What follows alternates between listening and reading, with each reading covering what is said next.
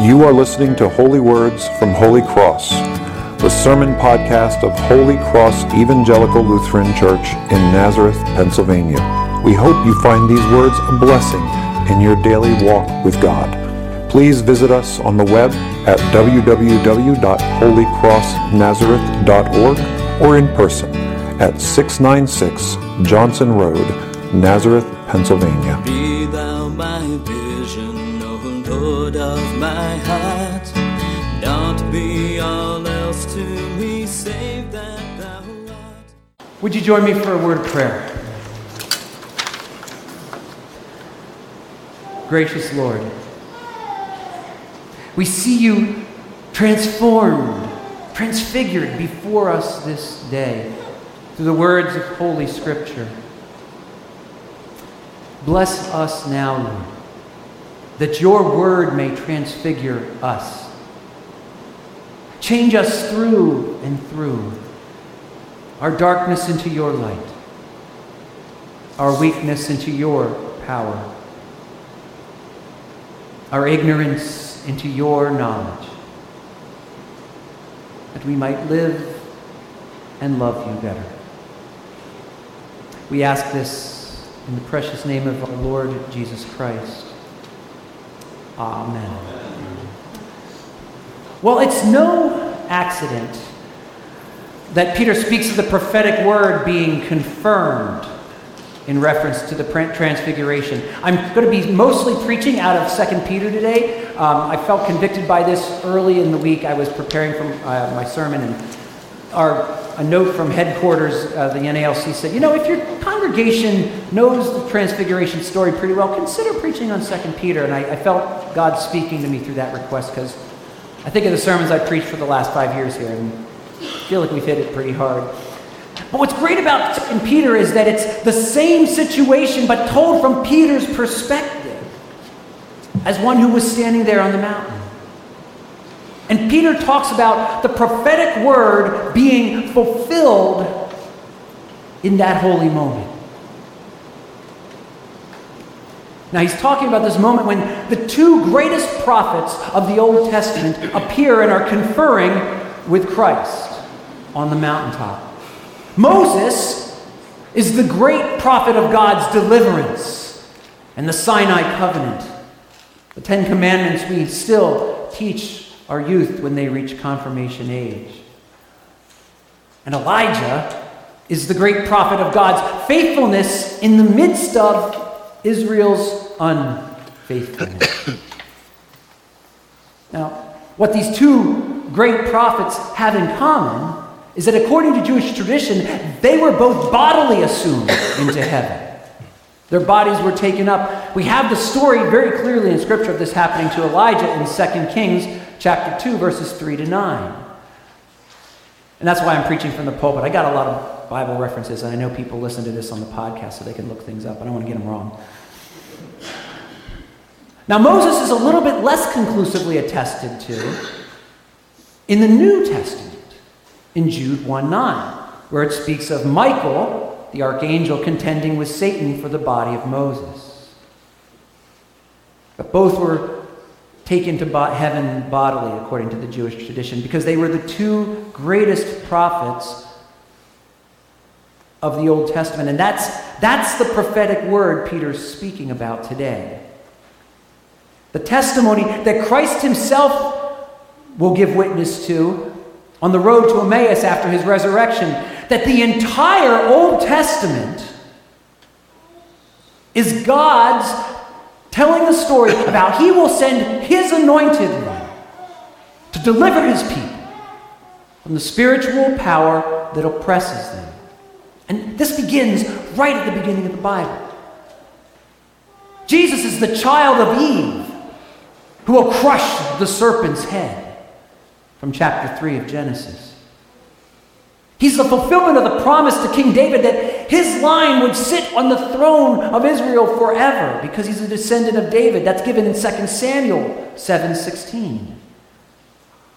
He's the prophet greater than Moses, whom Moses himself said would come in Deuteronomy 18:18. The one whose every word would come true. He is the promised deliverer, the anointed one, the Christ, the Messiah. All those words mean the same thing.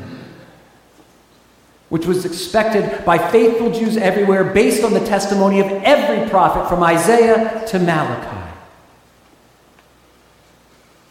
The prophetic word that Peter's talking about is the entire Old Testament, all 39 books.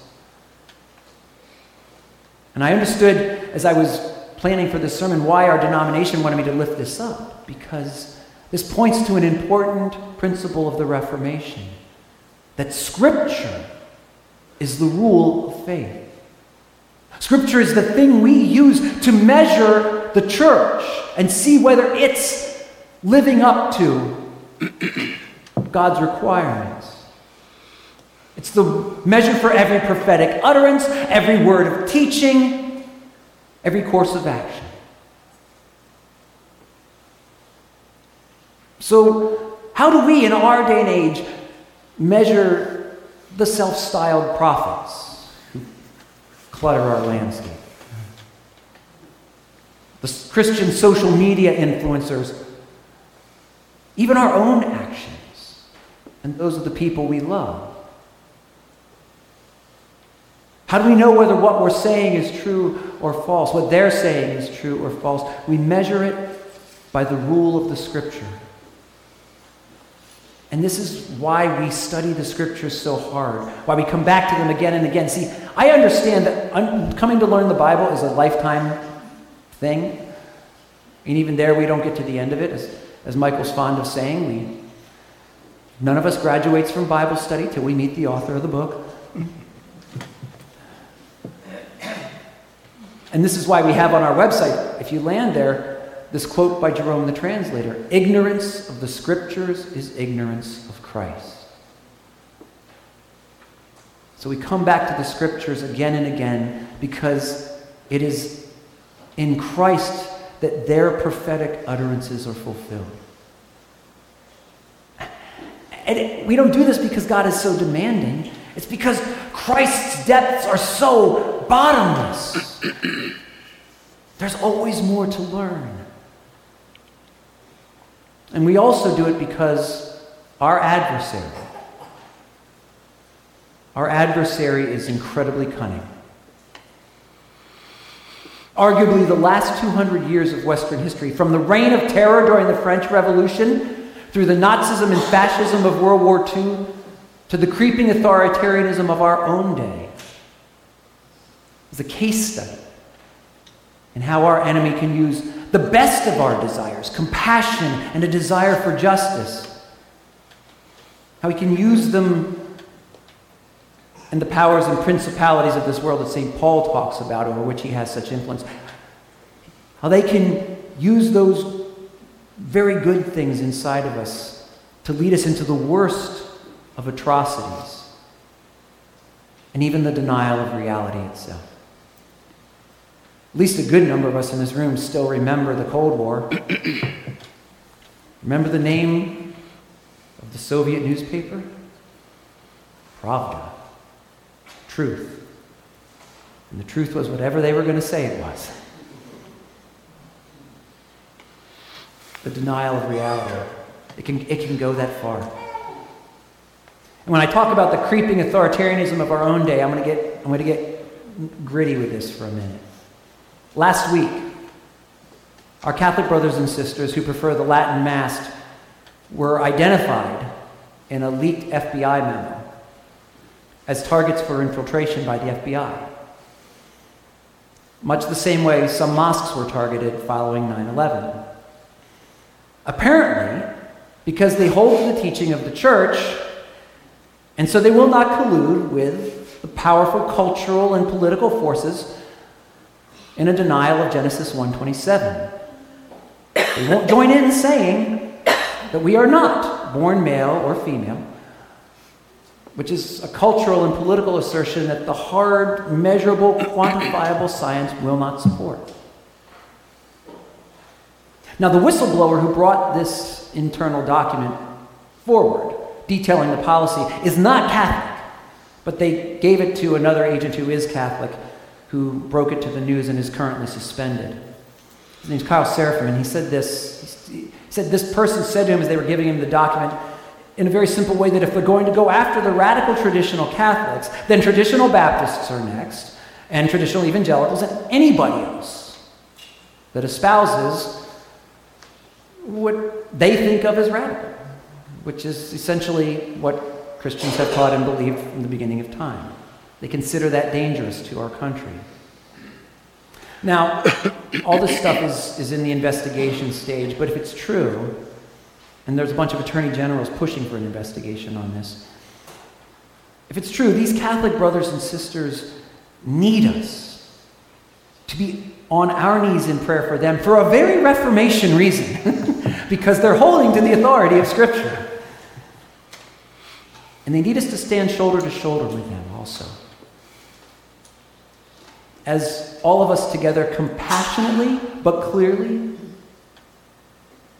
speak the truth that some people with the best of motives don't want to allow to have a hearing. I say this with incredible pain because this deeply affects people I know and love. Several people I know and love. And it affects even more of my friends, some of them going back 3 and 4 decades, who don't share my convictions on this. If it doesn't break my relationships with them entirely, it still may put a perhaps irreconcilable strain on them.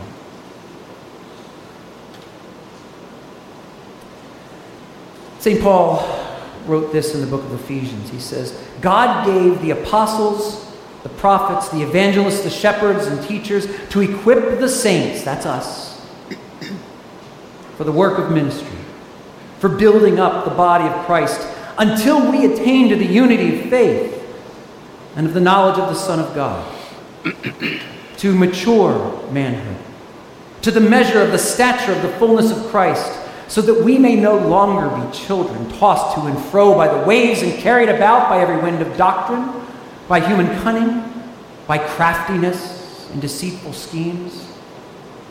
Rather, speaking the truth in love, we are to grow up in every way into Him who is the head, into Christ. See, we are easily beguiled by our adversary. For if he cannot induce us to the violent, mechanistic logic of truth without love, he will seduce us by the blindly loyal irrationality of love without truth. The Jesus who is the head that St. Paul was just speaking about, who is the fulfillment of all prophecy that Peter speaks about, is and has for us a better way. And this was really lifted up to me by a story I shared with one of our new members last week after church. I'm going to share with all of you now. I just heard it a couple of months ago because I heard it at our regional convocation. One of our pastors, the largest church in our denomination is Upper Arlington Lutheran Church in Columbus, Ohio. One church, 2 campuses, several thousand people in worship every Sunday. It's a big place. One of their many pastors is a guy named Jeff. And Pastor Morlock, a few months before he left there, he's now serving at our seminary, but a few months before he left there, got a surprising email followed by a phone call from someone in the greater Columbus community. This person called and said, you know, it says on your website you welcome all people. Is that really true? Pastor Morlock said, well, yes, of course it is. And he said, well, the voice on the other end said, well, I'm a trans woman, which means born male, presenting as female. He says, do you think I'd be welcome at your church? Pastor Morlock says, well, of course you'd be welcome, but you need to know our church isn't endorsing or supportive of the choices you're making with your life or the way you feel. And the guy said, oh, I know, but I still want to come. Would it be okay? Would I be welcome? Pastor Morlock said, well, I I can't promise you that everyone in the church is a mature Christian, but I can promise you that I'll welcome you. And I'll prep the staff so they know to welcome you if someone who looks a little different and acts a little different shows up. And the person came to worship, came for a couple of weeks, and cornered Pastor Morlock at the coffee hour and said, I've got some friends in my community I think would probably like to come here too. Could I bring them? At this point, Pastor Morlock was perplexed and said, yes, but why? And he said, well, because we were going to all these other churches that were affirming us, but they don't talk about Jesus and you do.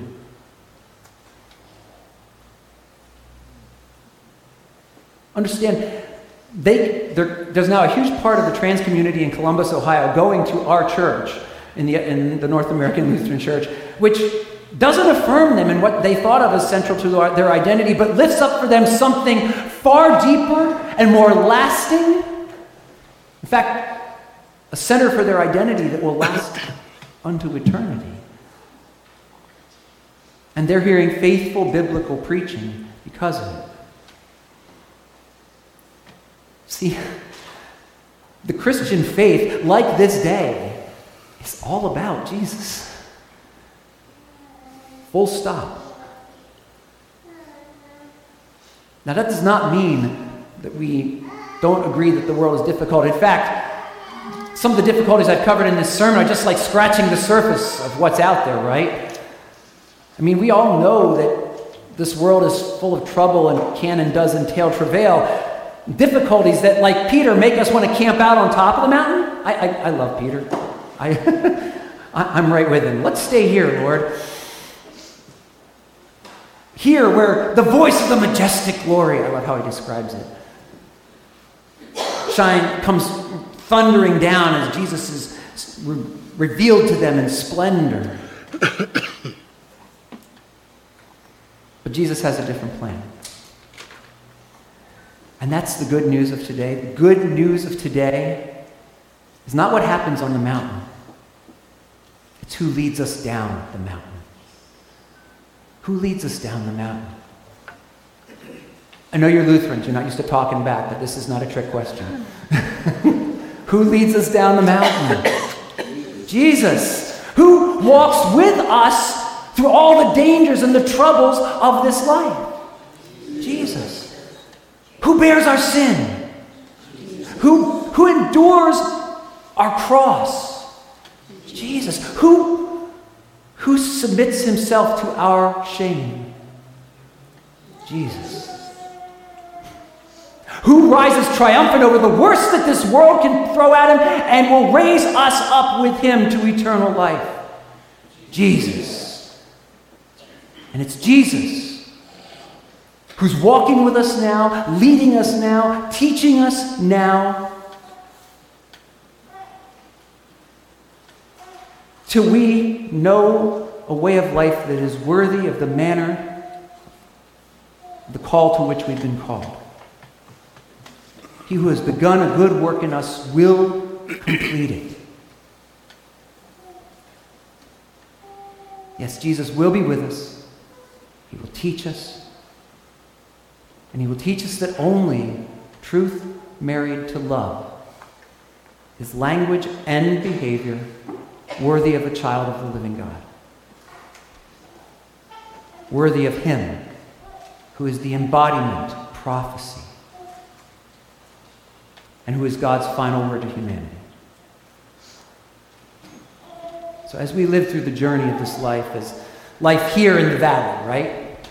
Where we look forward with hope to our eventual return to the mountain. As we think and we kind of reflect on that, especially the next 6 weeks of Lent as we get ready for our resurrection celebration at Easter, let us attend to the words of Scripture through which Christ calls us and gathers us and enlightens us and sanctifies us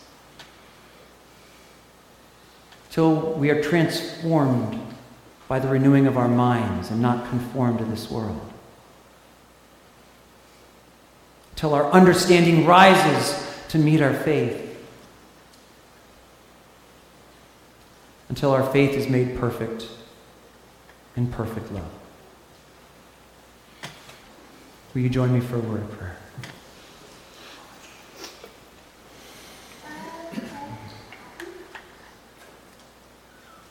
Lord God, thank you so much for sending us Jesus. For we know when we look upon him, we have seen the Father. As we see him transformed before us, resplendent in the glory he possessed before the world was created, let us fearlessly follow him, that our fears about this life might be set to the side. Let us trust in him who alone has power over sin, death, and the devil, that we may live courageous lives, full of your love and truth. We ask it in his precious name, for he lives and reigns with you in the Holy Spirit, one God now and forever. Amen. Be thou my vision, O Lord of my heart. Not be all else to me, save that thou art. Be thou my best start in the day and the night. Waking or sleeping, thy presence my light.